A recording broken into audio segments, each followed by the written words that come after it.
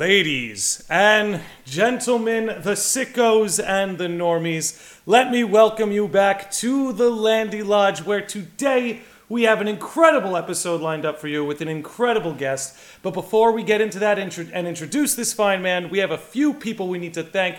The sages of the lodge, those monthly patrons who give as little as $1 a month to keep my nonsense going.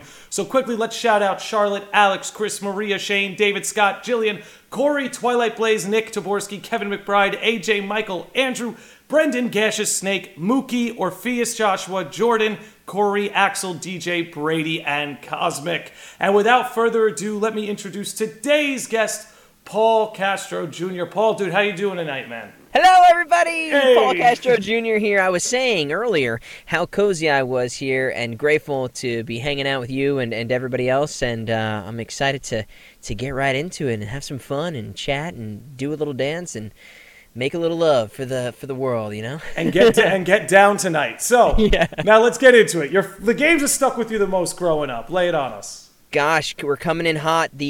I was such a gamer growing up. First game system, I believe, was Super NES, and I played I think I played like every RPG available on the console, and Chrono Trigger for sure. Gaia was another game. Illusion of Gaia. Final Fantasy 3 or 6, depending upon which translation you're playing. All of those kind of early Super Nintendo games. I mean, I obviously played Donkey Kong Country, Super Mario RPG. That's another game that I was super obsessed with. Yes, that's a great RPG if you're looking for something to play that you've never played before. Final Fantasy Tactics, Final Fantasy 7, going up through PlayStation. Suikoden is one of my favorite games of all time. Legend of Legaia, Legend of Mana, Tales of Symphonia, Lunar series. The list can go on and on. I'm a super huge gamer, so I mean, if we want to point the compass in a certain direction, we could dive as far as you want to go into the depths. Dude, I mean, I'm happy to hear that there were a lot of RPGs on that list. I'd have to ask you for a personal recommendation about Tales of Mana. That's a game that's always been on my radar, but I never got into. Is it worth the dive today? I played the remaster of it as well, and it's very cool. It's a very unique take on the game. The combat's obviously way different. The animation, but it's all kind of to scale. It's all the same, but it's done 3D and it's done as a modern day RPG presumably would be made.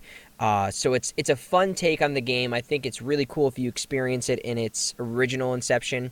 It was one of the first RPGs I remember playing because it had co-op availability. So I was watching one of my friends play when I was a kid, who was much older than I, and he had all these games and was part of the reason why I got introduced to a lot of these things. And I would just play in the co-op version, and I think it's a really fun story. I don't think it's the best RPG I've ever played by any means, but it is a great RPG, and I think you would enjoy it today. I think it does stand, and it standed so much they made a remaster of it, or a remake rather. So that should hopefully be a testament to it. Fair enough. I mean, if a game stands the time well enough, in these days it ends up with its remaster regardless.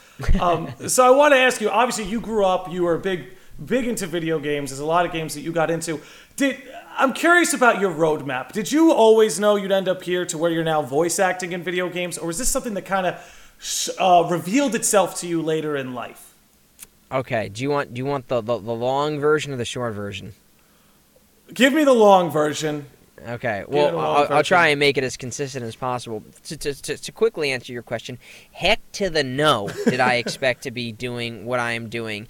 I was just talking to somebody the other day, and I was telling them when I grew up, I didn't even know you could become an actor. I didn't know you could. I remember I was obsessed with movies, video games, TV. I was obsessed with entertainment, but it never kind of crossed my mind because I grew up in such a suburban household where these things weren't. I didn't know anybody who did anything other than your typical, like my dad was an HVAC and my mom was a dental assistant. That was like, there was nothing. Mm-hmm.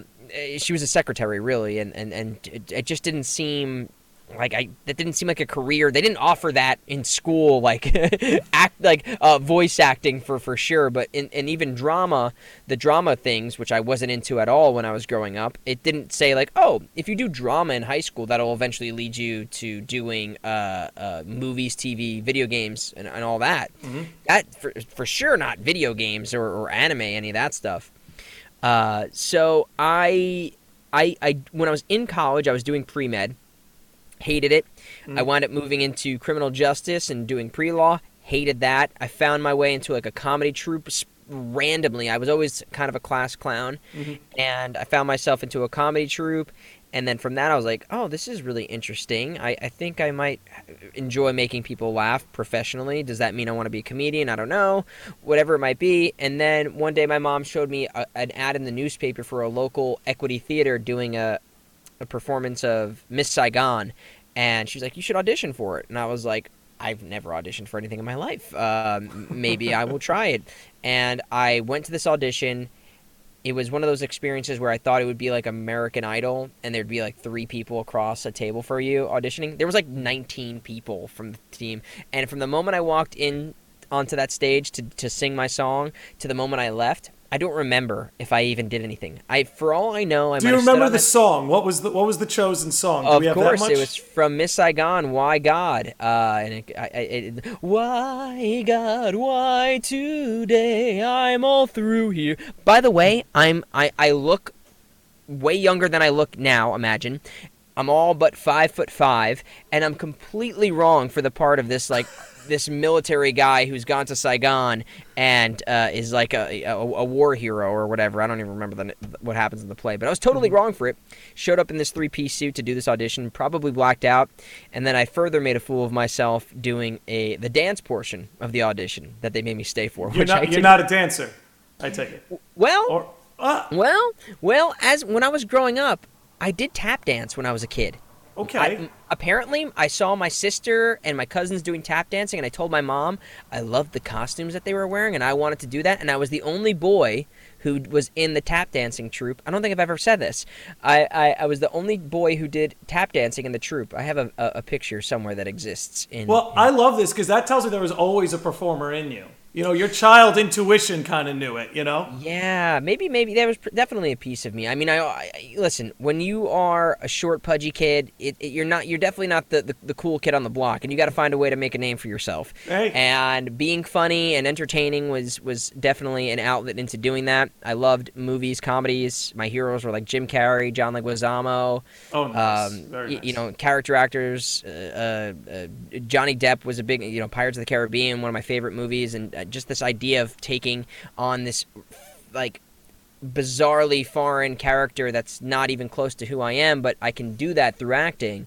I was in love with this idea. And then, so in college, I wound up not getting the part in Miss Saigon, but I survived, and I was like, wait, I can try this again, maybe on something a little bit more realistic. You got your feet wet. Yeah, I got my feet wet. And then, so I auditioned for the school play at my college, and I wound up getting a small part.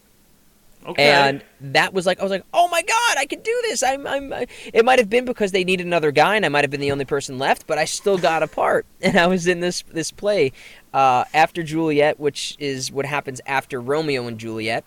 And oh, wow. I didn't even know that existed. It was a play written by Sharma McDonald, who was Keira Knightley's mom. Funny enough, and bringing it back to Pirates of the Caribbean, just like that. Yeah, right. All roads lead to the Caribbean.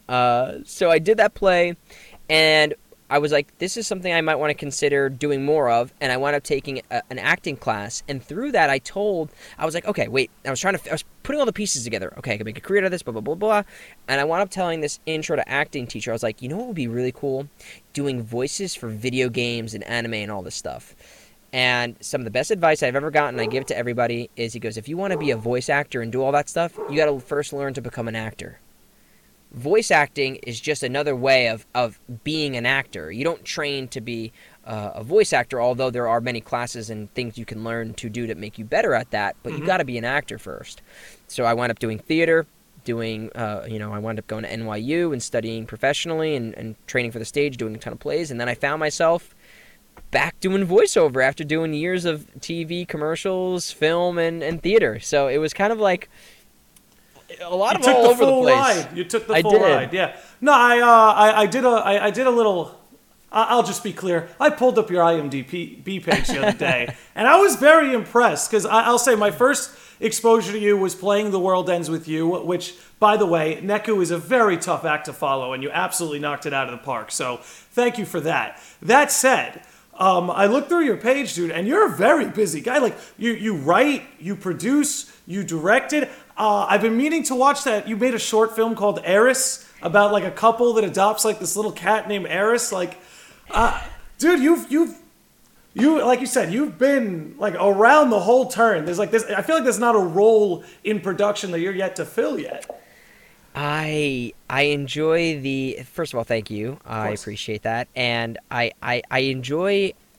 I consider myself more of a storyteller than an actor, truthfully, and I mean that because I love the process. I love telling stories, and sometimes, in order to get that story told, I might have to put another hat on, and I'm fine with that, and I enjoy doing that. I have stories of my own I want to tell, and sometimes I want to direct them, or whatever it might be. I'll hold the frickin' boom pole, and I've done it many times if I have to help to get this story told. And in terms of having worked on some other things, I've been very lucky, and I'm very blessed to have done everything that I have.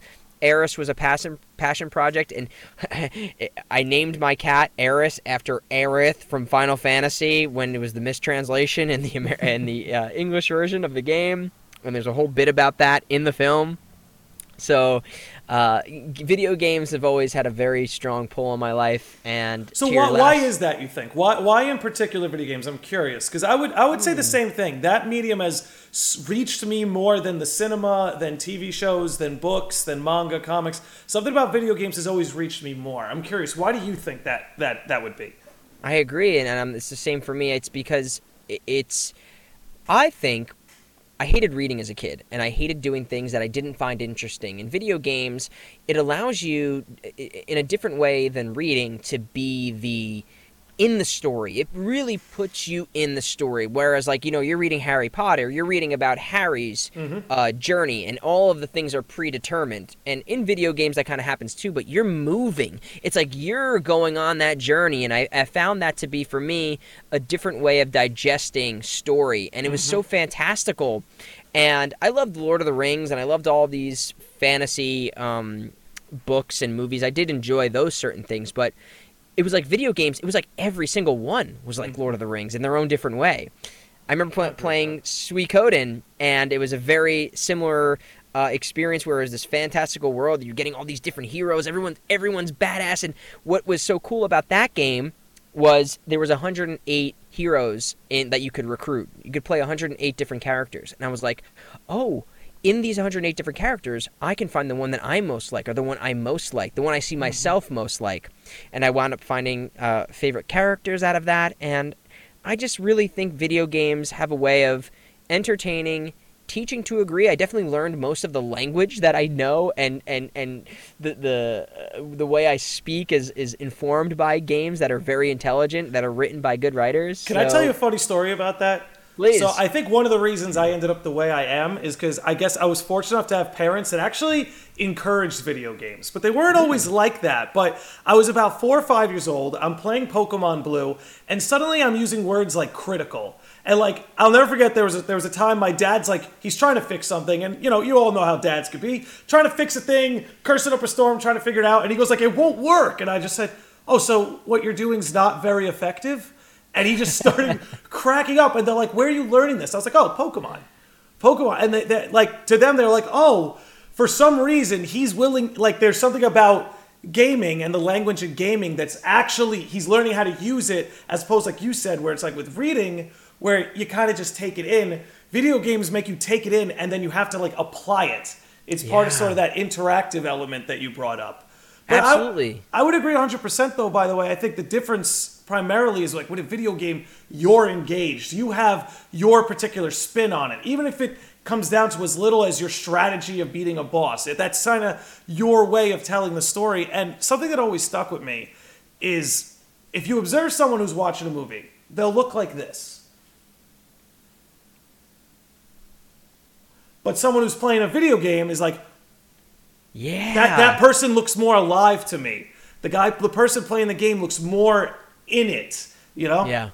You said it beautifully. It's you are fighting the dragon. You are slaying the boss. You are a part of the story, and you wind up really, and that's why I think a lot of main characters who were voiceless, so to speak, you'd play a lot of characters where you're just choosing the dialogue. It's you. You are that character.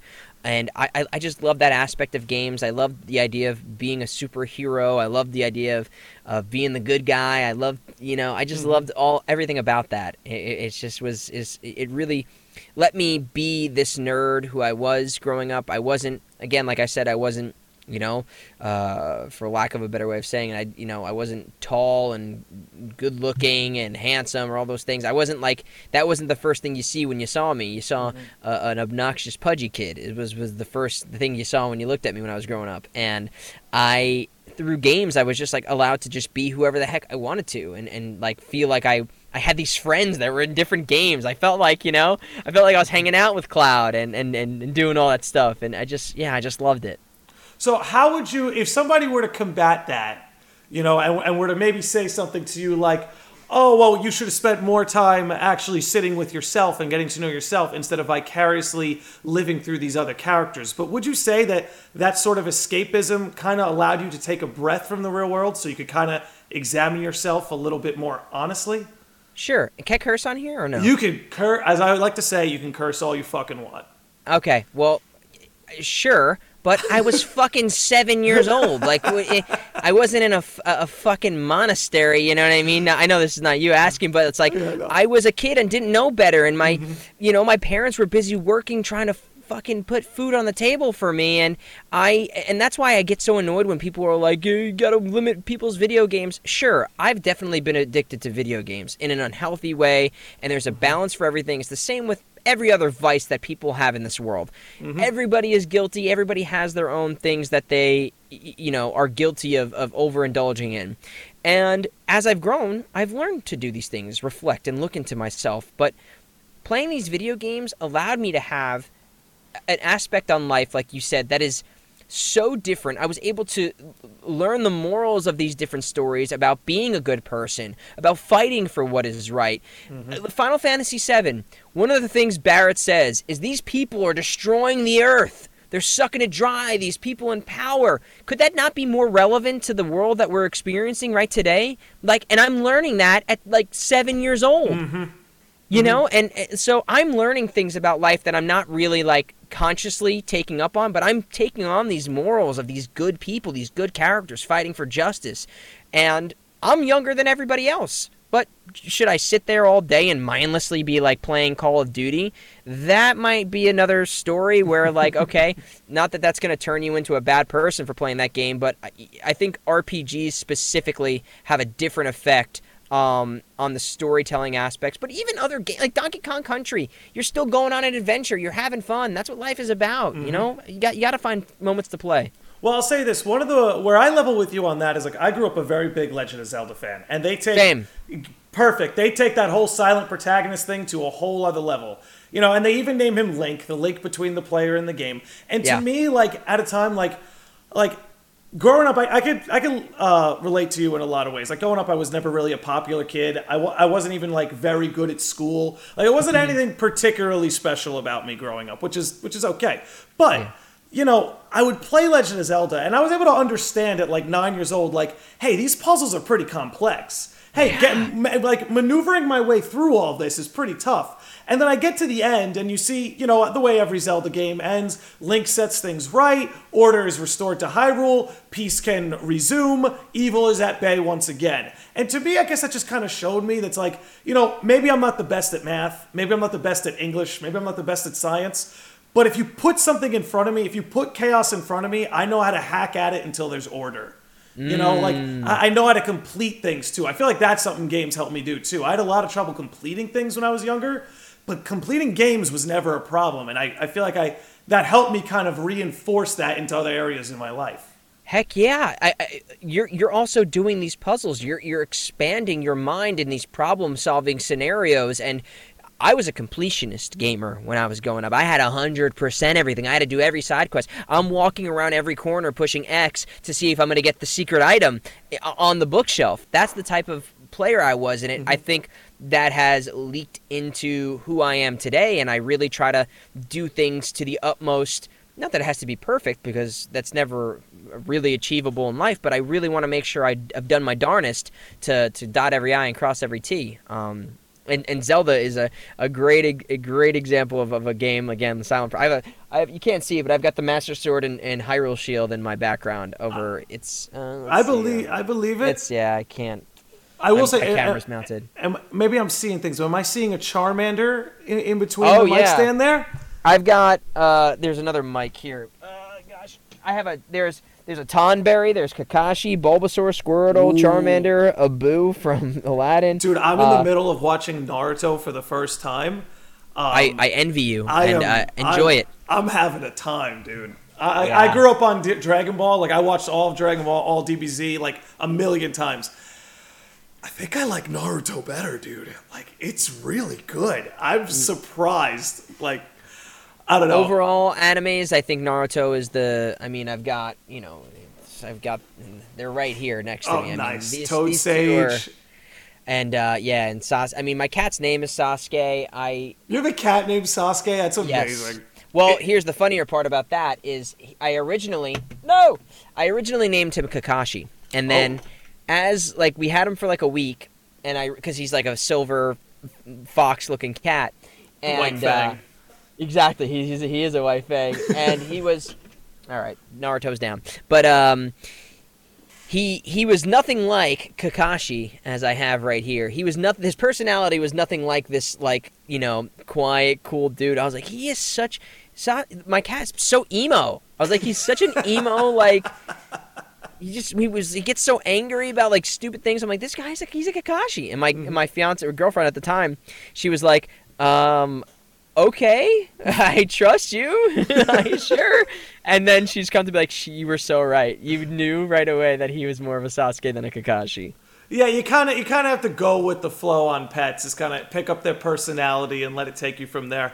I want to go back to Zelda for a second, because this is a hot, my best friend who I grew up with. He's a groomsman at my wedding. I love this man to death. We bonded over Legend of Zelda our whole lives. Breath of the Wild might be my favorite Zelda, but it's his least favorite Zelda. I want to know where you are on that conversation. It's a very interesting. I'm excited. Hot takes welcome. Hot takes welcome. I'm very excited to talk about this because gosh, man, let's take it slow here. Let's take it slow because this is something I could talk about. I thoroughly enjoyed Breath of the Wild. I think it's an amazing game. There's such emotion that I have with playing A Link to the Past, Ocarina of Time, and Majora's Mask. Those were the games that were like the foundations of my youth. Mm-hmm. And I had such identity. I mean, one of the earliest costumes I had for Halloween, I remember, was I made a Link costume. You know, like it was such an impact. Even like young Link, I always like really had a kinship with him when he was a kid, and just the music was so amazing. I love the Zelda 2 so much. And I think of all of them, I think Ocarina of Time is my favorite. Mm-hmm. I think then comes A Link to the Past, because that was actually the first Zelda I ever played, and it was a really magical experience to play that game, and just it had such an impact on me. Then Majora's Mask, because it was a building upon Ocarina of Time. I was obsessed with that game for so long. Majora's Mask. It was so good. It just really resonated with me too. Yeah, I definitely had an attraction to the Zoras too, which was weird enough. In the was that Majora's Mask, or I can't remember, where like they're all hanging out and like the girl, the prince, the Princess Zora. I was like, this is weird. Anyway, and also, I mean, I played the original. I might have played the original Zelda before I played, but I might have played it like at my grandpa's or something. He had original NES, and I might have played that there, and that might have been my first intro to Zelda. And I would probably, because I never really got to dive into that one as much, I would put I mean, listen, the Oracle of Ages, right? And Goal Oracle seasons. Yeah. And then there was like those I loved too. I really loved those games. And then there was the Four Link game. Which one was Four that? Swords. Four Swords. I played that. I really enjoyed it. Then there was the remake of the original Zelda, which was made on DS, right? I think so. A Link to the Past, or no, sorry. Are you talking about Link Between Worlds? A Link Between Worlds. That was is. another good one, which I really, really enjoyed. And that was the Zelda I was used to playing. So it's hard for me to even compare Breath of the Wild because it's such a different experience. Yes. It is in no way relatable to those other experiences that were kind of similar. The only thing that's the same is Skyward Sword and also Twilight Princess. Wind Waker. Wind Waker was one of my favorite. So, all right. Wind Waker is definitely probably fourth or fifth, and then Skyward Sword was a little bit less. I think is on the lower end of the scale, but they're all great games. They're all fantastic. I enjoyed all of them to death, and then Breath of the Wild was just so different. It was just like a completely, and I really enjoyed it, but it's just so hard for me to compare. Well, I definitely resonate with what you're saying. Breath of the Wild is a complete left turn on the series. It's you can't compare it to, say, an Ocarina of Time. The similarities are literally the lore and the world building, gameplay. Exactly. Everything's pretty much gone out the door. I'll say though, I think because I'm in this world where I really adored Breath of the Wild because I think that sense of exploration is what got to me the most. Like the fact that no matter what direction I ran, I could really do no wrong. If I was going the wrong way for the main quest, there were shrines, there was Korok seeds, there was just always something to be found at every corner, and I love that. But I will say, I miss the old dungeon design. Yeah. There's no beating those old dungeons, and I think if Breath of the Wild 2 is to see success, I think it needs to capture some of those older Zeldas that you just brought up and find a way to merge Breath of the Wild with a more traditional Zelda experience. I would love that. I mean, and that's why the fondest memories I have are the water temple and how kind of scary that was for me as a kid and how intricate it was, and that dungeon element of the games, and even the fairies and getting the different it was very, I almost got, and it's nothing to say about the game being wrong. I was just so it was structured in a way that kept you on a path that I liked in the original Zeldas. Sure, you could go to Epana's ranch and do all of that stuff, and that was okay, I'm doing a crazy left turn here. I'm going off the main storyline for a little bit. I'm doing some running around with my horse around the open world, so to speak. In Breath of the Wild, I got so overwhelmed. There was endless possibilities. And that's great. I love that. I mean, I love the game. I love Elden Ring. I love these open world type games. I played Genshin Impact for a long time. I really do enjoy that way, and I just think it's different. I think a lot of people who are born, in the last 15, 20 years, if they haven't played these older Zeldas, they're gonna be like, "What?" Yeah, they'll be a little bit lost. In fact, I know people like that, where Breath of the Wild was their first Zelda. And then they went into the catalog and they were like, but this doesn't feel like, this isn't one. It's it was a completely different thing. Why do you think Nintendo went in such a different direction? I'm also remembering the Phantom, which is the Hourglass. Hourglass. That was another great. I almost said the Phantom Menace. Yeah, Phantom Menace. I don't know why Phantom came to my mind. It's Phantom Hourglass. Is that the name of it? Phantom Hourglass and Minish Cap. I think we're Minish Cap. Yeah. So, those, I just really love those games. I think that Nintendo did. To think that people might, I don't even know if this is a popular opinion at all, even for a small subsect of people, but to think that that's a wrong direction to go is so ignorant, because no one's saying that they'll not go back and make more games or implement other things. They took a risk, and I was really happy that they did. Me too. They revolutionized a genre of gaming. Genshin Impact, they literally took a tracing of Breath of the Wild, and then they just drew over it and changed a couple of designs. And you can say that about a lot of games too. Absolutely. Breath of the Wild didn't invent open worlds, but it certainly popularized it. You know what I mean? Absolutely. You're getting a Sonic the Hedgehog open world thing now. You get an open world. You get an open world. And I just think Nintendo didn't make a wrong mistake. I'm so happy they did. It's made the possibilities for more Zelda content great. I wish we were getting, because we're getting remasters right now, which is great, but I really wish we would get, like, Hyrule Warriors is kind of a thing. It's not the same at all. I wish we were getting more kind of like the handheld experience and more fun things like that as well. Yeah, that's one thing I'm going to miss about the Legend of Zelda series is they had a really good thing going where they're like, yeah, we'll drop a console game every 5 years, but in that window of 5 years, you got like 2 handheld games that were like top down and classic or mixed it up, you know what I mean? Like, and now since Nintendo's kind of consolidated into one console/handheld, I feel like we're almost losing that secondary Zelda game we were so used to getting. Yeah, I hope it comes back. I would really enjoy to play another Zelda game like the old school days. I really would. I always enjoyed those experiences. I think there's a market for it, and I think maybe after since Breath of the Wild 2 is like such a titan like of a game, they'll probably maybe revisit that and like play it a little softer, I would think, to follow. Go ahead. I played the shit out of Breath of the Wild. I played the shit out of I used to take my Switch on the subway when I was living in New York, and I'd have like this huge thing like come out of my pocket, and I'd sit on the subway and play it every single day. I just want to say there's a small chance, because I lived in New York when Breath of the Wild came out, and I would take the train and subway into work. There's a chance you and I might have been in the same car doing the same thing at one point. It is possible. It's possible. It's funny to think about. I did want to ask you, so we've had a lot of game announcements lately. The whole NVIDIA leak seems to be coming true. So there's a lot of things to look forward to, especially in an RPG sense, of everything that's been announced, teased, shown off. What are you looking forward to the most? You take a minute to think about that, yeah. Well, the number one game that I'm most excited about that's to be released is obviously Kingdom Hearts 4. I think that game is going to be I'm just so excited for that game to come out. I'm super pumped about that. You know, it's a tricky territory for me too, because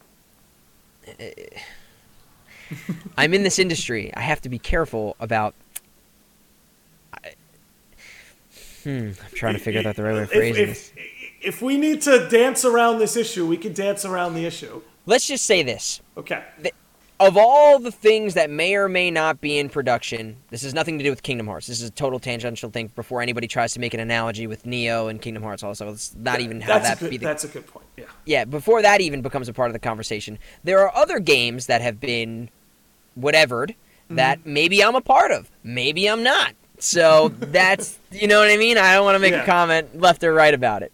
I can respect that, but I guess, listen, if you say Kingdom Hearts at this channel, you open up a whole can of worms. So I have, since you've gone and opened that can, I have to ask you what I ask everybody who's brought up Kingdom Hearts on this channel, because I think it's probably my favorite gaming series ever. But it's so obscure, unorthodox, and avant-garde, so I have to ask, like, why? Why Kingdom Hearts? What about Kingdom Hearts grabbed you? Because everyone answers this pretty differently, so I'm curious to hear what you think. So Kingdom Hearts first, it was the fact that there were Square characters in this game. It was just another way of me getting to play with like Square Enix games. You know what I mean? I was like, okay, Final Fantasy characters are in this other game with this other character. I'm in. Like I saw like whoever they tried to advertise in the first one, and I was hooked. Like they showed Cloud in Olympus. I remember that vividly. And I was like, I'm in. Like from the second I saw that, and then obviously I grew up on Disney games. It was definitely weird to me to think about it first, but I was also a kid, so I don't think I thought too much into it. Right. I didn't allow myself to overanalyze it. And then as you get to learn about Sora, and like it's just another great RPG that was surrounded by all these cool elements that happened. And I really enjoyed the first game. Then things really solidified for me I really enjoyed Chain of Memories when that came out on Game Boy Advance. I really enjoyed that game. I really did. It's crazy to think, but I enjoyed the card playing aspect of it. You are preaching to the choir. It was my first Kingdom Hearts game, and from there I was hooked for life. Wow. Yeah. So that's an interesting place to come in, too. Yeah. It got me into Sony, so Sony can thank Square, because I never owned a PlayStation, but I played one little Game Boy Advance game, and I was like, we need a PS2 in this house. Yeah, it's so I when Kingdom Hearts 2 came out, that's when I think shit really went wild. Like I fell in love with Roxas.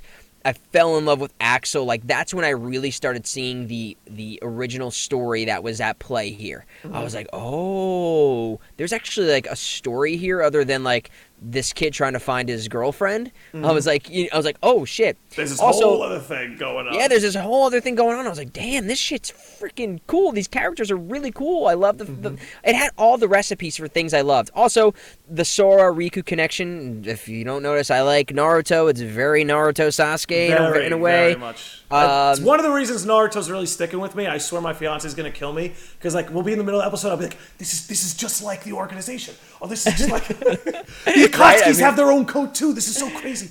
I know, it's so similar. It is so similar, and I think that's why. And I will say, thankfully, I learned it in that way because as stuff has gone on, shit got a lot more complicated. And I don't. I think if I wasn't as interested or as invested as I was early on, I would have been like, all right, this is too much for me. But I was so invested that I took the time to really learn the story. And when you give yourself that opportunity, it is magical. It's a magical storyline, and I'm so obsessed with it. And it's there's no other really series that's like it. It's so unique in its own way on many different levels. Yeah, I was going to say, not only everything that you brought up, but the thing that always sticks with me is, like, I don't know any other franchise that has a 20-year-plus long plot unfolding.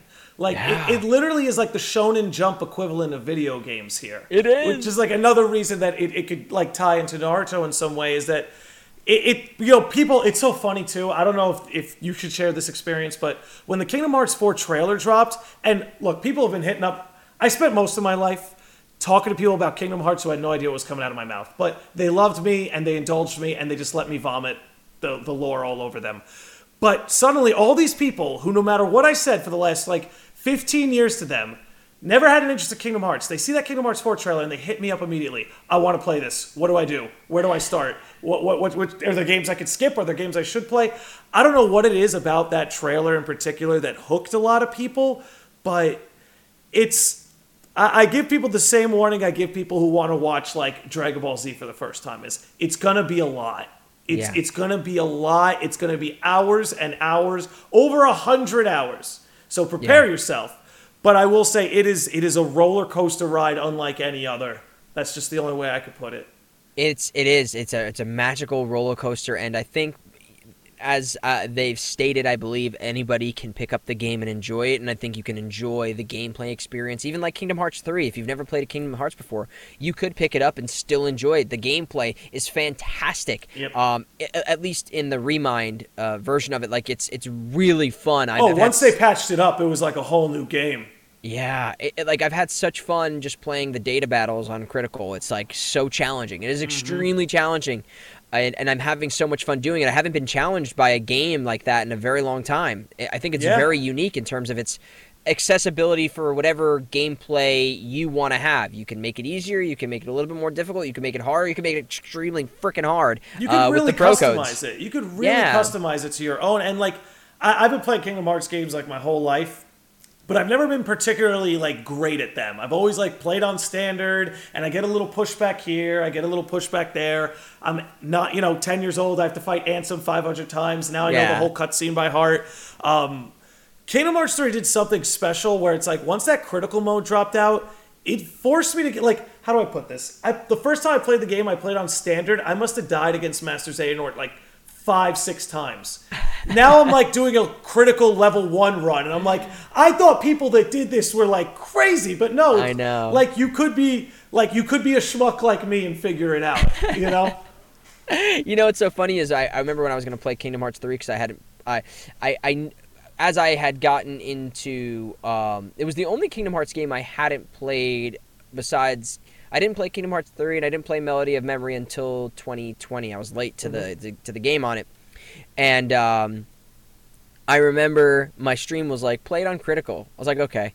And then they're play with the pro codes. I was okay. I was so busy I hadn't been playing games for a while, and I was what did you guys get me into here? I was I had all these pro codes on. I'm I don't know if I can do this. But it is so much fun, and it really does elevate yourself as a gamer. And it's a very similar to Final Fantasy XIV in a way. You get to learn all these game mechanics. Oh, are you a victim of that disease too? Because I've lost 300 hours of my life in Eorzea, and I'm having a great time. I played it for a very long time. I'm not currently playing it. I always hop in and out. I was playing it to play Reaper for a while, but Final Fantasy XI was one of the first MMOs I've ever played, and I'm not even kidding you. This is not an exaggeration. When I was playing, I definitely had over like 700 hours. Wow. But was it worth it, Paul? You know what's funny is, as I've gotten into filmmaking, and being in like leadership roles, Mm-hmm. I used to run what they call a link shell, which is a guild in that game. Mm-hmm. And I learned every piece of leadership skills I had from being like 10 years old and telling people in their 40s what to do on bosses. So maybe it was worth it.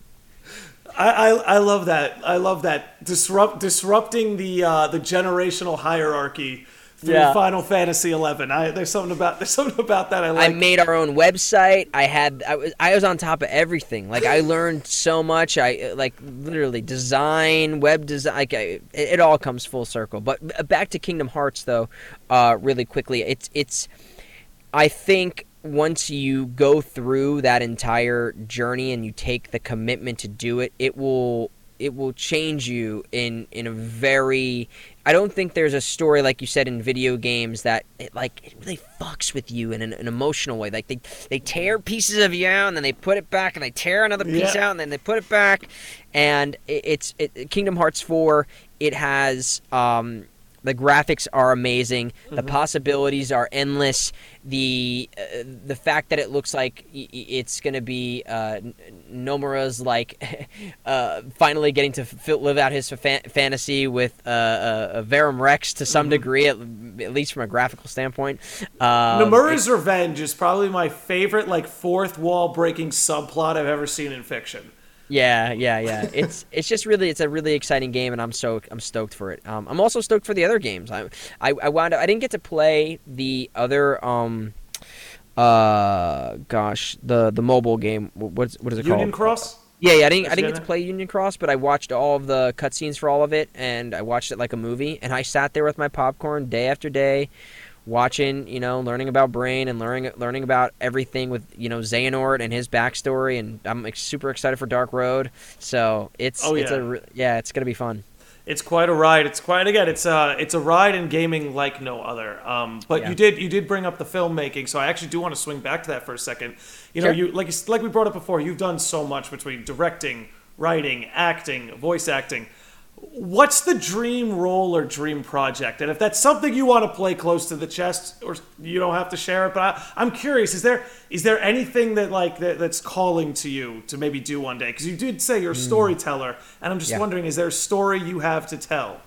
I mean, absolutely. I wrote a magnum opus, I suppose. Sure. I mean, there's so many, and I think to if I had to pick one muse in a way, it would be doing a live action retelling of like a favorite anime or game series, like cool. to play a character, like if they did a live, and when they announced they were doing a live action Naruto, I emailed Lionsgate like 10 times saying like, you better put me in this or you're gonna regret it. I'm like, you're making a mistake if you don't cast me in this movie in one way or another. But so there's a piece of me that I would love to be like a showrunner on a live action adaptation of one of these things. I think having people who are fans of series is extremely important, and it's why we see most video game and anime adaptations fail, because the people are not passionate about the source material. So something along that would be amazing. I wrote a comedy series, like a single camera sitcom style, similar to like It's Always Sunny in Philadelphia, about a bunch of people that hang out at a video game store. We shot a pilot, and we had submitted it to festivals right before the pandemic, and we got picked up by a content studio, and we were about to get it made. Pandemic happened, and we had to kind of start from square zero and again. And it's a challenge, and making movies and TV is really hard, but I have a passion for that whole process. So who knows? And there's a lot of video game bucket list series that I would love to be a part of. It's just like, or animes that I would love to be on. It's a lot of it's out of your control, and that's why making your own stories is great. And I have a lot of original stories that I want to tell too. So I don't want to put myself in a box. I just want to tell whatever I can, and really let the nerd in me live and get to have a voice. Let it flourish. I mean, I'm all about that. And I got to say, it's music to my ears hearing somebody like you wants to get involved in these sort of video game and anime adaptations, because what you brought up is something we talk about on this podcast a lot, that a lot of these shows and series are not being made by people who have love for the source material. Yeah. You could sort of feel that it's absent. I mean, I think the Halo series is probably a good example of that. Yeah. But I did want to ask you, is there a particular video game voice acting role that stood out to you? You know, we talked about what games stood out to you growing up. When you started voice acting in video games, was there a particular performance that came to your head like, I want to be that level of good? I want to connect with people the way that voice actor got people to connect. Was there anything like that stood out to you? Gosh, in games, I'm sure there was. I think growing up when voice acting was happening, it was harder to, I mean, a couple come to mind that I'll get into in a second, but it was harder to really understand the impact of the people as an actor until later in life. Mm-hmm. They were almost so good that to a young audience, I feel like you shouldn't notice it. The story is what takes precedent, and you just get wrapped up in the story. Right. But for sure, James Arnold Taylor as Tidus in Final Fantasy X, I remember that being like, I was just like, I really loved. I resonated with his character. He was obnoxious and loud and fun and goofy like me, mm-hmm. and playing that game was definitely like life changing in a way. I mean, even Sora to a degree, Haley Joel Osment, like and Jesse McCartney in Kingdom Hearts, like they were both. That's why when I got to do Neo eventually, and I got down to the lines of saying, like, I joked about it, like when we were recording, I was like, am I gonna get my whole thing of getting to go fire, lightning, thunder, like just doing that like brought such a smile to my face, and it was a childhood fantasy in a way to be able to like say those lines. But even there's like The Last of Us and Uncharted, like those there's really great performances in those games. There's probably a bunch that are escaping me at this point, but there's been a definitely. I'd have to. It's a great question. It's a great question that if I did further analysis on, I'm sure I could bring up more games that. I mean, anime for sure. I mean, Johnny Young Bosch and Trigun had a huge effect on me. Obviously, Miley Flanagan in Naruto. Yeah, there's a ton. Oh yeah. Well, I mean, listen, you gave a lot of quality answers. I was looking for one. You gave me a whole list, so you can consider me satisfied. You brought up Tidus, and I actually want to ask you. So, the laughing scene. How do you feel about that scene? I thought it was hysterically great, and as a kid, you don't, that's what I'm saying. You're just so wrapped up. You think it's funny, and it's whoosh. Yeah, I have to admit, I'm pushing 30. I turn 30 next month. I replayed that game in January. The laughing scene actually made me cry.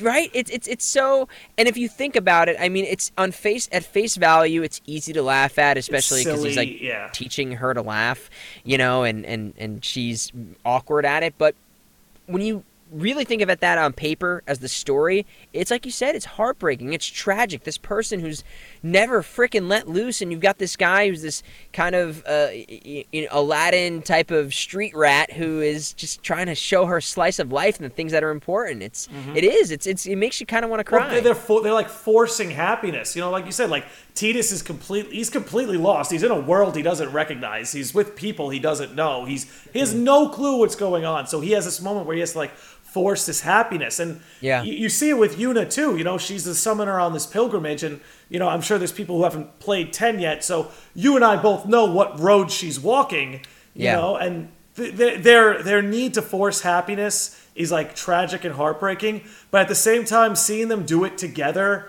and like not be alone is also heartwarming, and those two feelings just like hitting me at the same time. I don't know. It's just crazy to me how, like, as a kid, the things I laughed at, as an adult, I like cry at. It's very strange. I don't know. I can't wait to replay that game. It's on my list of games to replay. Definitely worth it. Did you ever play 10-2? I did, and I 100%ed it. As crazy as that sounds. I'm so mad at myself for listening to the internet for too long, which told me to stay away from that game like the plague. I played it for myself, and I'm like, look, it's not as good as 10, but like, Yeah. It's such a fun game. Yeah, the dress system's cool. Yeah, the dress sphere. Yeah, exactly. There's a lot. It's very unique. It's very unique as far as Final Fantasy goes. I think everybody likes to put certain things on a pedestal and like there's like everything is compared to something else. But it's like if you are a fan of Final Fantasy, especially Final Fantasy X, it was cool. It was a fun game. I enjoyed it. I think more Final Fantasy should introduce sequels. Yeah, I mean, it's possible we got one doing that right now. But there's all this talk of the FF9 remake, where the director was quoted, I think, like it was about a year or two ago. He said, well, I'd much rather work on a sequel than a remake.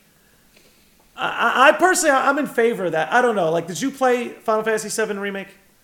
Yes, I did. Okay, so I loved 7 growing up. Like, I forced people to play that game. Like, I was almost, what's the word? I can't find the word for it, so forget I said anything. But anyway, I was almost religious about it. Like, I was like, oh, you got to play this game. You got to play this game. So I got everyone I knew to play that game. I loved it. I think, even though it has its flaws, it's so perfect the way it is. Yeah. When I saw that they were going to be introducing changes, that's the kind of thing that excites me. Because I like being taken by surprise. I like not knowing what's coming. I think it raises the stakes. It puts me on the edge of my seat. Like, when Zigbar takes off the hood and shows that he's Lucio, like, visible screaming, and like I almost could feel like the neural paths in my brain having to realign themselves and be like, yeah, what you thought was true wasn't. Like, go back and fix that. But I don't know. How do you feel? Do you think games like Final Fantasy, I mean, not just Final Fantasy, all these games that want to be remade, or all these games people want remade, do you think they're better off getting sequels and continuing that story? I think it's a mixture of both, and I think we're in a world right now where most studios, companies, they don't want to risk their money on brand new titles. It's too dangerous when they have a cash cow in front of them. So Final Fantasy VII, again, it was like, with all its flaws, doesn't matter to me. It was one of the most important games to me in my life. It had such an effect on me, and it's up there in one of my favorite games of all time. And when the remake came out, I was, like you, so excited that they just changed it. And because I have that experience for the rest of my life. If I want to play Final Fantasy again, the way that is, and they're even doing it right now with the Ever Crisis right now. So you want to have that experience. I think it's a little different. They're having some other stuff in there as well. But if you want something similar to that, then great. Go buy a PlayStation or whatever and play it on the PlayStation Store as it is. Or you can even play it on Switch, I think. I have it on Switch. My fiance's playing it. It's there. I will always have that. So I want something a little different. If they're going to expand upon it, great. And then I think because a lot of these companies we're at a time right now, I think why can't we have more? Both, especially for these colossal titles. Like, let's get it all, man. Give me it all. I'm down to take every side story, so long as the quality and the content's good. One of my favorite games ever is Dirge of Cerberus. Vincent Valentine's one of my favorite characters. I loved that game so much. It was like Devil May Cry meets Final Fantasy, and I was in. I was there for it. So were you happy to see a lot of the Dirge stuff in the DLC? Because I thought, like, don't get me wrong, I love Dirge. I love Dirge as it is. Like, there are times where I'm like, oh my god, this is the Hot Topic cringe cutscene. But I still love it. I love all those characters. I love Shula. I love Shulk. Azul I could do without. Rosso's pretty cool. But when they reintroduced that in the DLC, and like, how do I put this? So I suppose I had a similar crisis of faith as some people on YouTube when they saw things were going to be changing in FF7. And then when I saw that the DLC was immediately going to Dirge, there was a part of me that was like, what are they doing here? But then I played it and I was like, oh my god, they made the Dirge stuff so cool. Like, it was cool before, but now, like, Nero is so much more, like, menacing now, and like, he's actually horrifying. Like, that's the most horrifying boss fight I think I've ever fought. And I'm like, yes, lean into the Dirge now. Let's do it. Oh, heck yeah. I loved it. And Vincent, again, he's just one of my favorite characters. And even, like, the little bit of backstory you get when you're in Nibelheim and you find him in the coffin and all that stuff, like, his life as a Turk. I don't know why. I was just so obsessed. He's like a vampire, dude. Like, you know what I mean? Like, I just loved I loved the idea that was a character you could not get. Yeah. You could just not get him. Yep. So, like, to me, that was just so cool. And, bring it all on. I'm here for all of it. Let me get it. Give me more. I am too. I love Vincent because, like, not only is he like a former Turk, and you kind of get a window into that world, but in a lot of ways, I kind of see him as like a Cloud that failed. You know, he has a similar backstory. He got involved with Shinra because he wanted to be important or he wanted to be impactful, and then he ended up just being like a dog for Shinra, little stamp, doing what they say, getting the orders, and then they experiment on him, but. Upon that, I forgot what is Lucretia? That's her Lucretia. name. Lucretia. He couldn't save her, right? I know. You know, and there's a guilt that he has about it, and he locks himself away, and that's why I love Advent Children so much, because Vincent is there to be like, Cloud, don't lock yourself away. Don't do what I did. I lost Lucretia. You lost Aerith, but you don't have to go down this road. You don't have, you know. There's so much about that I love, but. We are coming up on time a little bit. Was there anything that we talked about today or didn't get to talk about today that you maybe wanted to touch on? Oh, no, listen, I'm here. Listen, if you want to talk for a little bit more, I got a little bit more time. You got a little more time? Okay. Yeah, if I don't know what there might be, but I'm grateful to be on here and be chatting about games. I mean, I love this. You know, I don't get to have these conversations all the time about games that I love. So we were on a very similar frequency in terms of our likes and appreciations for games and the stories that we grew up on. Men of culture, you might say. The fine wines, the fine wines. Sure. Can I bother you a little bit about Neo: The World Ends With You? Sure, I assumed you wanted to talk about that, so I was like, let me make sure I have time for it. Yeah, I just assume that's probably what so many people talk to you about these days because it's so recent in the zeitgeist. Sure, but I love it, and I'm a huge fan of the game myself, and I'm a huge fan of The World Ends With You, and so I love talking about it. I'll never get old of it. I mean, it is the best thing that has ever happened to me in my life. Don't tell my fiance I've said that. Don't tell my parents I've said that. Don't tell my cats I've said that. But honestly, it was a childhood dream come true. That's and honestly, I could feel it in your performance. I know I brought it up earlier in the podcast, but Neku is such a tough act to follow.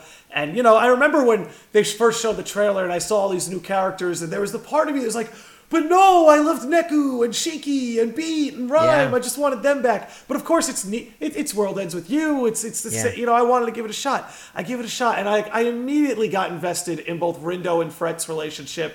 And then, you know, Nagi comes along, and she's got to be one of the funniest video game characters to ever exist. Nagi has me in stitches throughout that whole game. But I do want to commend your range, because, you know, he comes off as a pretty quiet dude. And in those moments where he kind of like is talking to himself or is almost having this inner dialogue, I could really feel it like in your temperament. And because you were able to be like so poised and quiet for a lot of the dialogue, a lot of those scenes where like you ramped up your voice and like you got angry, like it always hit like a wave of thunder. Like when they find out at the end of week 2 that spoiler, by the way, spoiler, when they find out at the end of week 2 that Shoka betrayed the party, and then like Rindo just kind of like yells at her, it always chills my bone, dude. So you know, you really put your all into that performance. It couldn't have been easy for you, but what were some of your favorite moments of that game, and what were some of your favorite scenes to record? I mean, also just to the first thing you said, imagine the same way. I remember playing the first game when I was in, I think it was either high school or middle school. I can't remember which it was, but I remember someone telling me about it, and I thoroughly enjoyed and loved that game. I thought Neku was one of like the most relatable characters that I've experienced in my life, and when I got involved in this game, imagine I didn't know what my even character was. They told me in the session that I was playing the main character, and I literally almost died. I almost had a heart attack. Imagine and the weight of the world just was upon me to be like, you are the next, you're taking upon the banner right now of this game that impacted you. I had to like so quickly just gather myself to go down this journey, and every moment I thoroughly enjoy. I look upon those days recording that, driving to the studio every day, listening to the World Ends With You soundtrack, Kingdom Hearts soundtrack, Final Fantasy music. It's such a unique experience because I was doing it alone in a way, and we didn't have like, you know, you're so isolated during COVID, and it was like some of the best therapy in my life, and I got to experience that game in a way nobody else will. Mm-hmm. And it was like a surreal moment as a fan to go, like, to truly be the main, like, to bring this whole interview full circle, to be the main character of this story, and to actually give, like, voice to that character going through something that I related to for sure. And even though my personality, I think on face value, seems more like Fret, and that's the character I thought I would play, that part of Rindo is in me, and I tried to bring as much of that as I could to the performance, and truly trying to speak to the character that doesn't want to, is forced at times to speak up and to be the hero and to be the voice of reason and to speak no evil, to really be there for your friends and love the people around you, and be disappointed when, spoilers, there's betrayal or presumed betrayal, or to lose your friends. Like, I'm getting emotional right now just thinking about it. It affected me so hard, and I wanted to pour my heart and soul into that character, into that performance, into every day. I showed up to set like it was like I was like LeBron James. When I showed up into that studio, like the world shut off for me. Like there was nothing else. And I just really wanted that to come across, that this was a real person. You're finding out the information day of. A lot of stuff is cold read, and you're learning the line as you say it. And it was just like I was performing at the highest level. Really, like a cold read? Like you did? Wait, maybe I misunderstood that term. Did you have like a script that you could review before going to the studio, or did they kind of just give you those lines as you went in? Sorry, the internet connection is unstable. We're good. We're good. Okay. I guess I was just asking. Did you have a script that you could review at home, or did they just give you those lines? Wow. You show up there. Yeah, it's like I remember one day we were doing an emotional scene. You can guess it was like the height of the emotional scene, and we were like one of the emotional scenes, but there's one that stands out. I don't know, spoiler alert. It was like the one with the Shoka at the end and everything, and the world crumbling around him. And we had to stop recording like midway through that, and I was so pissed. I was like, I'm here. My body is here. I'm in this moment, and we have to now stop because and I'm grateful of it. But I was like, I wanted to finish it so bad, and then I had to do it again, and we got there. But like, there was so many great parts of that game, countless. When Beat shows up, that was like just like those moments. Hyped, dude. So I jumped out of my chair, dude. It was so good. And like I got to experience that like as I'm reading it, and before playing the game, and I literally took my headphones off. I was like, "What?" I was like, "Oh," because I didn't know any of the spoilers until, and then, we didn't have like images until we were recording the cutscenes. But so I'm like in real time, I'm watching Beat take off his mask, and I'm like. Wait, guys, is Neku in this game? I'm like, what is going on?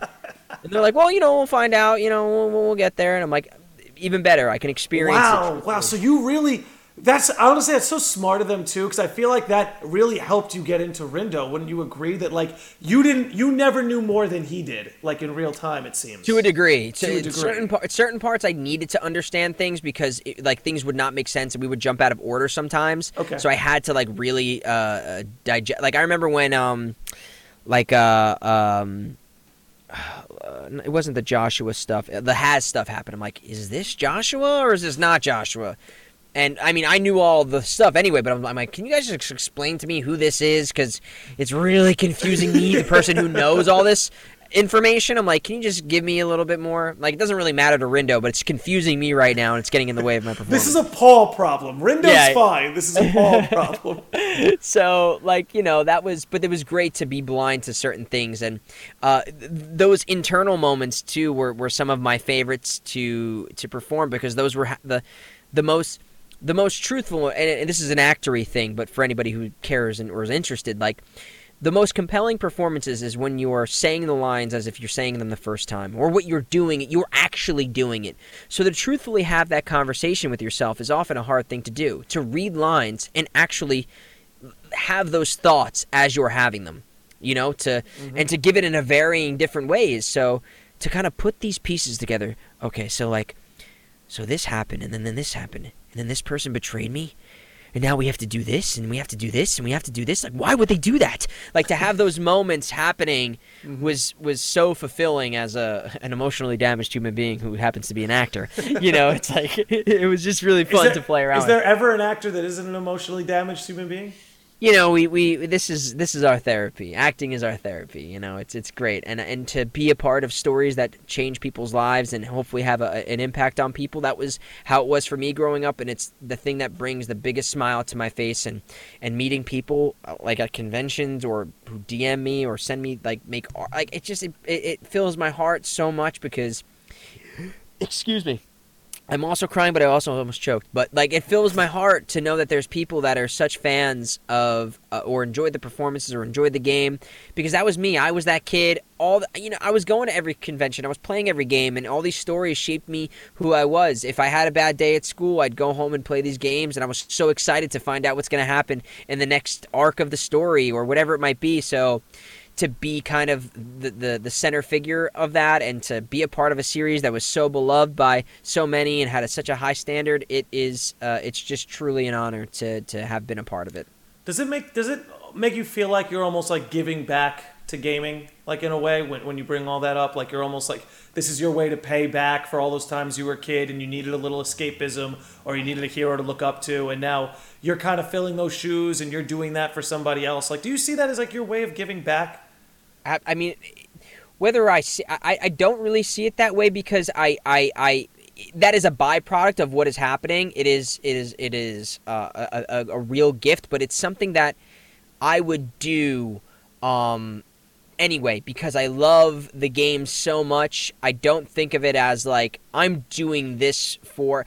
That's a byproduct of it. I love this game so much. It must be of the highest caliber for me. It must be, like that. That's like, I am a fan and I want this to be as good as possible. And I also do want people out there who are, just like me, I don't want anybody else to have a bad experience. And I want them to fall in love with these characters and fall in love with this story. And it is my responsibility, being somebody who takes upon these roles, to be a patron to the fans and the fandom. And, I love that, and I just want to always be there for the people who have me. So, we get to work as actors because people enjoy our performances. They sign off on our being a part of games, and they, the more that social media becomes important, the more that people look into that for hiring people. And the fact that people enjoy my performance and they rely on us to put our all in there, I don't want to let people down. It's as much as it is for the other people, it's for the little me. It's for the young Paul who was playing that game. And if I would have known I'd be doing this when I was a little kid, I never would have believed it. If you'd have told me I'm doing half of the things I'm doing, I'd be like, no fucking way. Is there any part of you that wants to tap on that kid's shoulder, the younger you who's playing World Ends With You on the DS, like after school one day? Is there any part of you that just wants to tap on his shoulder and just like let him know like that he has no idea? He would die, so I don't think he would literally have a heart attack if I was like, don't mess with the time continuum. Just leave it alone. Okay. If I was like, dude, I'm from the future. I'm showing you the video. I took a video of you. This is you in the studio getting to do this.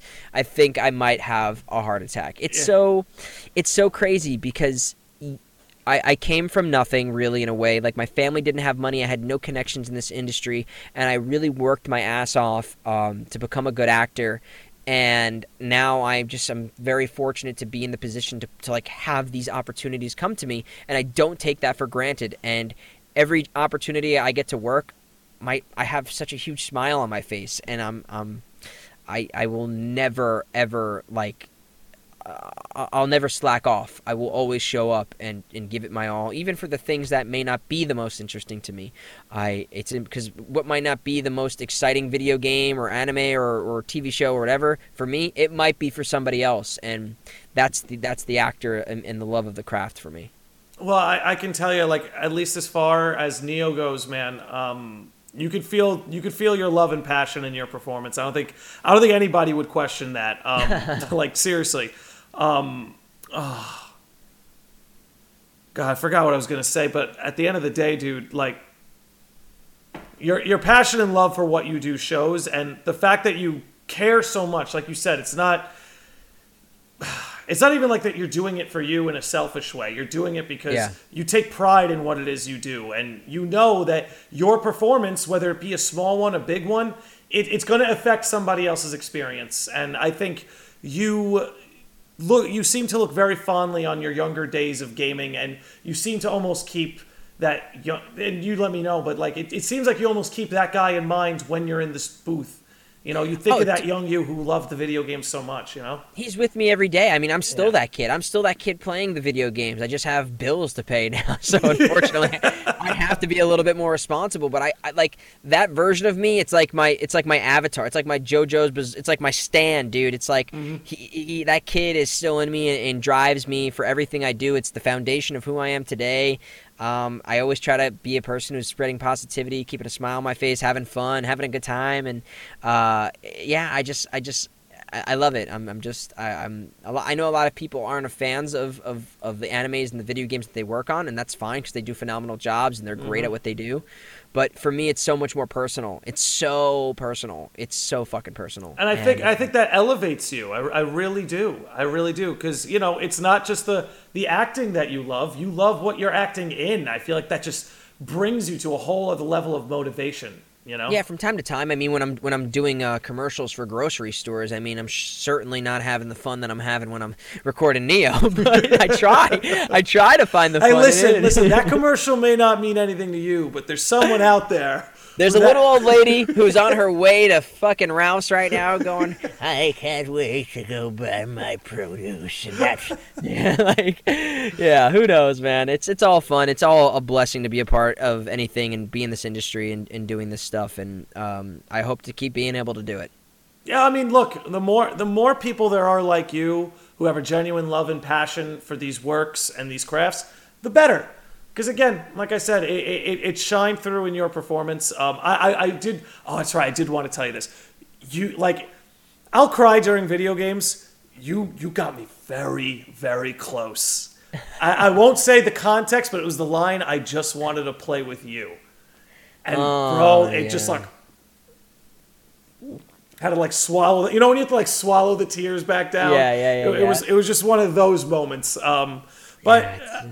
It's a beautiful, again, spoilers, but that, it's such a real experience for people right now, and for kids, like making friends on the internet. It's so real, and I don't think many people who aren't playing video games and of this age right now, where it's that is the reality of how we build friendships, or especially in a pandemic when a lot of people are making, in Discord communities or through Twitch, whatever it might be, these are the way you're making friendships. And to think about the ups and downs that happen digitally or virtually, it's a hard thing to understand. And I've made a lot of friends through playing video games that you lose along the way, or you hope you stay in contact with. Some I've had for this long, and they've been some of the most real, passionate friendships I've ever had in my life. And Rindo and Shoka, it's just really beautiful to see these two people that it's like through all of this madness, there's a subplot happening this entire fucking game.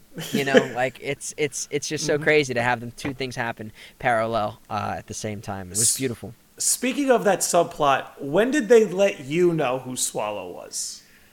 Oh gosh, I can't remember actually. It might have been I don't think it was until like a little later on, but we might have recorded things out of order, but I definitely remember being surprised. I don't think it was at that scene like that he finds out, but it was later after we'd already gone through some things, and I was like, oh shit, that is a good one. I'm like, damn. I was like, what the fuck? All my guesses were completely wrong. Yeah, I thought I had it pegged. When Beat showed up, that was definitely. I mean, when spoiler alert again, when Rhyme showed up, I was like, okay, all the frickin'. I was like, we're taking him. Anything is possible right now, and then it was just a great homage to the first game, and to bring all these new characters in as well. For anybody who has played the first game, it's like I really feel like this had everything you could have asked for in a sequel. in so many ways, it was a perfect sequel. At least for someone like me.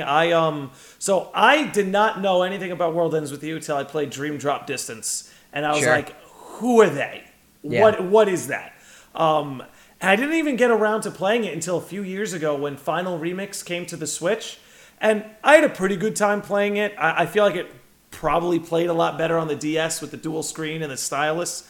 But I felt like everything in that first game was like a 10 out of 10 except for the gameplay. Like soundtrack, 10 out of 10. Plot, 10 out of 10. Characters, 10 out of 10. All of it. But then the gameplay, for me, was like a 6. Yeah, but then yeah, we yeah. get to Neo. And here's like my mark if I know I love an RPG. If you can make grinding seamless and fun.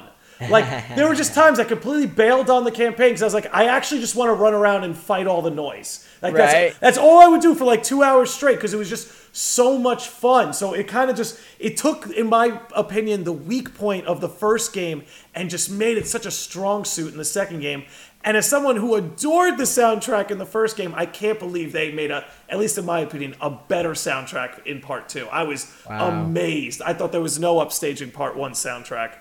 Yeah, I mean, obviously, they build upon what was already a fantastic a soundtrack and style of music in a game, and it's definitely a standout. I couldn't believe it didn't win Soundtrack of the Year at the Game Awards. I was like, what? Not even a freaking nomination? Listen, you do not want to get me started. Yeah, trust me, I'm there with you. And it was, but the gameplay. On the stylus, it's definitely a really, really cool experience that's different to Final Remix. And there is a way to play it with your mouse on a keyboard that I have. I did, and I was doing that on a couple of my streams. And I think that is actually a really good experience, using your mouse as the pointer.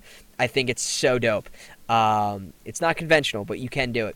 It is so worth trying, though. I feel like it could work, yeah. It's. I'm telling you, I really enjoyed it. It becomes like a shooter in a way, almost like, Yeah, because now you're point and click, and you're slashing. You know what I mean? Like it's really cool. I feel like now it's starting to click how the mouse would work. Yeah, it's actually, I think it's like the way it should have been intended to be played, to be honest with you. Even over the stylus, because the screen was, so small. You got a huge monitor, and it's like, I'm telling you, that's the way to play that game. If anybody's listening, you need to remake Final Remix one more time. Final Remix, and then do it with a mouse. But, Neo is so much fun. The gameplay is so cool. I love that they keep innovating in everything they do. And I'm doing my first playthrough now. I just got 5 party members in my party, and I could be controlling 5 different buttons at the same time. It's so much fun. It's so much fun. Like, and that game does such a good job where it's like they'll get you used to 4 party members, and they'll be like, oh, now you're gonna do a couple days with 3, and you're like, but I miss pressing X. I know. X was a good time. Why did you do this? And then the fact that and then they just load 5 onto you. It's just it just never stopped. It almost felt like, have you ever seen the anime Gurren Lagann? Oh, yeah, sure. So you know how the whole concept is the drill that will pierce the heavens? It just kept going and going and going.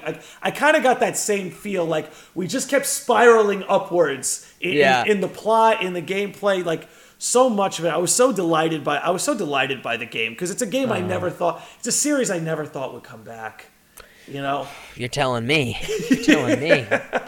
Yeah, you actually waited. I know. What was it? How long between the original 14 release? years. 14 years. Yeah. For everyone who complained about Kingdom Hearts 3, how about that? Yeah, and you've been gifted with the fact that Kingdom Hearts 4 looks, for all intents and purposes, it's a way smaller gap than Kingdom Hearts 3 and 2 was. And I think that's such a smart idea because I think even though the subtitle games, the ones in between 2 and 3, that they're main games. I feel like the words get tricky because those are spin-offs. I think spin-off is the worst term you could use. But they were main games. But I do think if they're smart, they'll keep less time between the numbered titles. You know? I know it's hard because they're constantly pushing the bar further, and the Unreal 5 engine in this game is going to be. I can't even imagine what it's going to be like, and I'm so excited for it. It looks remarkable. I'm really excited. You happy about reaction commands coming back? Oh heck yeah! They're doing everything right. I think Nomura cares about the fans and this series so much, and it's it's just fantastic. We've been gifted with like a once in a lifetime series to be a part of in this age and to like grow with it. Like for me to be able to grow with this series has been such a treat. It's and I guess that's why I think, I don't know about you, anytime I see the characters age up, it makes me happy because now I kind of feel like I've always been on the ride with them, but they're aging a lot slower than I am. I like to think I'm aging the same way. I feel like they have the same age as me, at least. I don't know. Are you a smaller shoe size than you were 10 years ago? Oh, well, that's definitely something to... Actually, you know what? Maybe I am, because at one point I remember I was like a certain foot size, and then I was like, wait a second, maybe I'm not that foot size, and then I had to like start getting smaller shoes. But, you know, brands, who knows? Maybe there's a propaganda with shoe companies trying to make people have smaller feet size and save money. I don't know. Listen, man, I'm not wearing the same shoe size myself, actually, so that's crazy with certain brands. Well, there you go. I'm similar. For the longest time, I thought I was like a 12, and then just one day, I was just like, wait, no, there's like a whole other toe's worth of room between my toe and the end of the shoe. Yeah. Why did anyone ever put me in a 12? But goofy big sneakers aside, we're coming up on an hour and a half here. How are you doing on time? Yeah, I should probably get to work here. I have a plethora of auditions to do before tomorrow, which is fun and also exciting, and that's the true part of the career is sitting in your room by yourself and screaming into a microphone. So I'm happy to do it no matter what time of day it is. That's a beautiful thing, man. You definitely seem to be working in the field that not only suits you, but one you can thrive in. I've gone ahead and I've dropped Paul's Twitch and YouTube links into both the Twitch and YouTube chat. Please give this man a follow. He's got a podcast of his own. So, yes. You know, if you're here, you clearly love podcasts because I'm not the one bringing you in. So if you like podcasts, he's got one of his own. You're Twitch streaming. You're a very busy and hardworking man, and I love that. I think that's good energy. I think the hustle is good, and dude, I'll just say it was an absolute pleasure talking to you. Is there anything else you would like to say before we wrap this up? Oh, no, the pleasure is mine. Yeah, check out the podcast if you like voice actors and video games and all that stuff. I try to have people on in an educational format to teach you something about the process. So if you are interested in a career in being a voice actor or being a director or a casting director or an agent or whatever it might be, anything related to the nerdy facets of the entertainment industry, we're trying to have guests on with. So maybe you'll learn something, maybe you'll have fun, maybe you'll laugh. Yeah, check it out. Points of Experience is what it's called. There you go. I will say you absolutely delighted the live chat. As PB and Jill here says, you've got a bunch of new fans, Paul. Andy Bruce says, awesome podcast. Backstory Brendan says, you're on the grind. So, you know, dude, again, I can't thank you enough for coming out. I'd just be repeating myself, but it's been a real pleasure talking to you. We're going to wrap it up here and let you get back to the busy life. If you're watching on Twitch, please stick around for the raid. We're going to raid my buddy Jashish. Paul, again, I can't thank you enough. Thanks for coming on. I wish you the best of luck. And, dude, keep at it, man. I will. Thank you so much for having me, Nick. This was a real fun and a pleasure, and I'm glad to have a chat anytime about the amazing things like The Legend of Zelda and awesome video games. This is a real fun one to have, and to all you out there who said kind words, I really do appreciate it. It warms my heart. Dude, again, we can't thank you enough, but hey, we couldn't do this without all of you who watch and listen, so thank you for showing up, tuning in, turning out, and with that, let's close it out. Bye, everyone.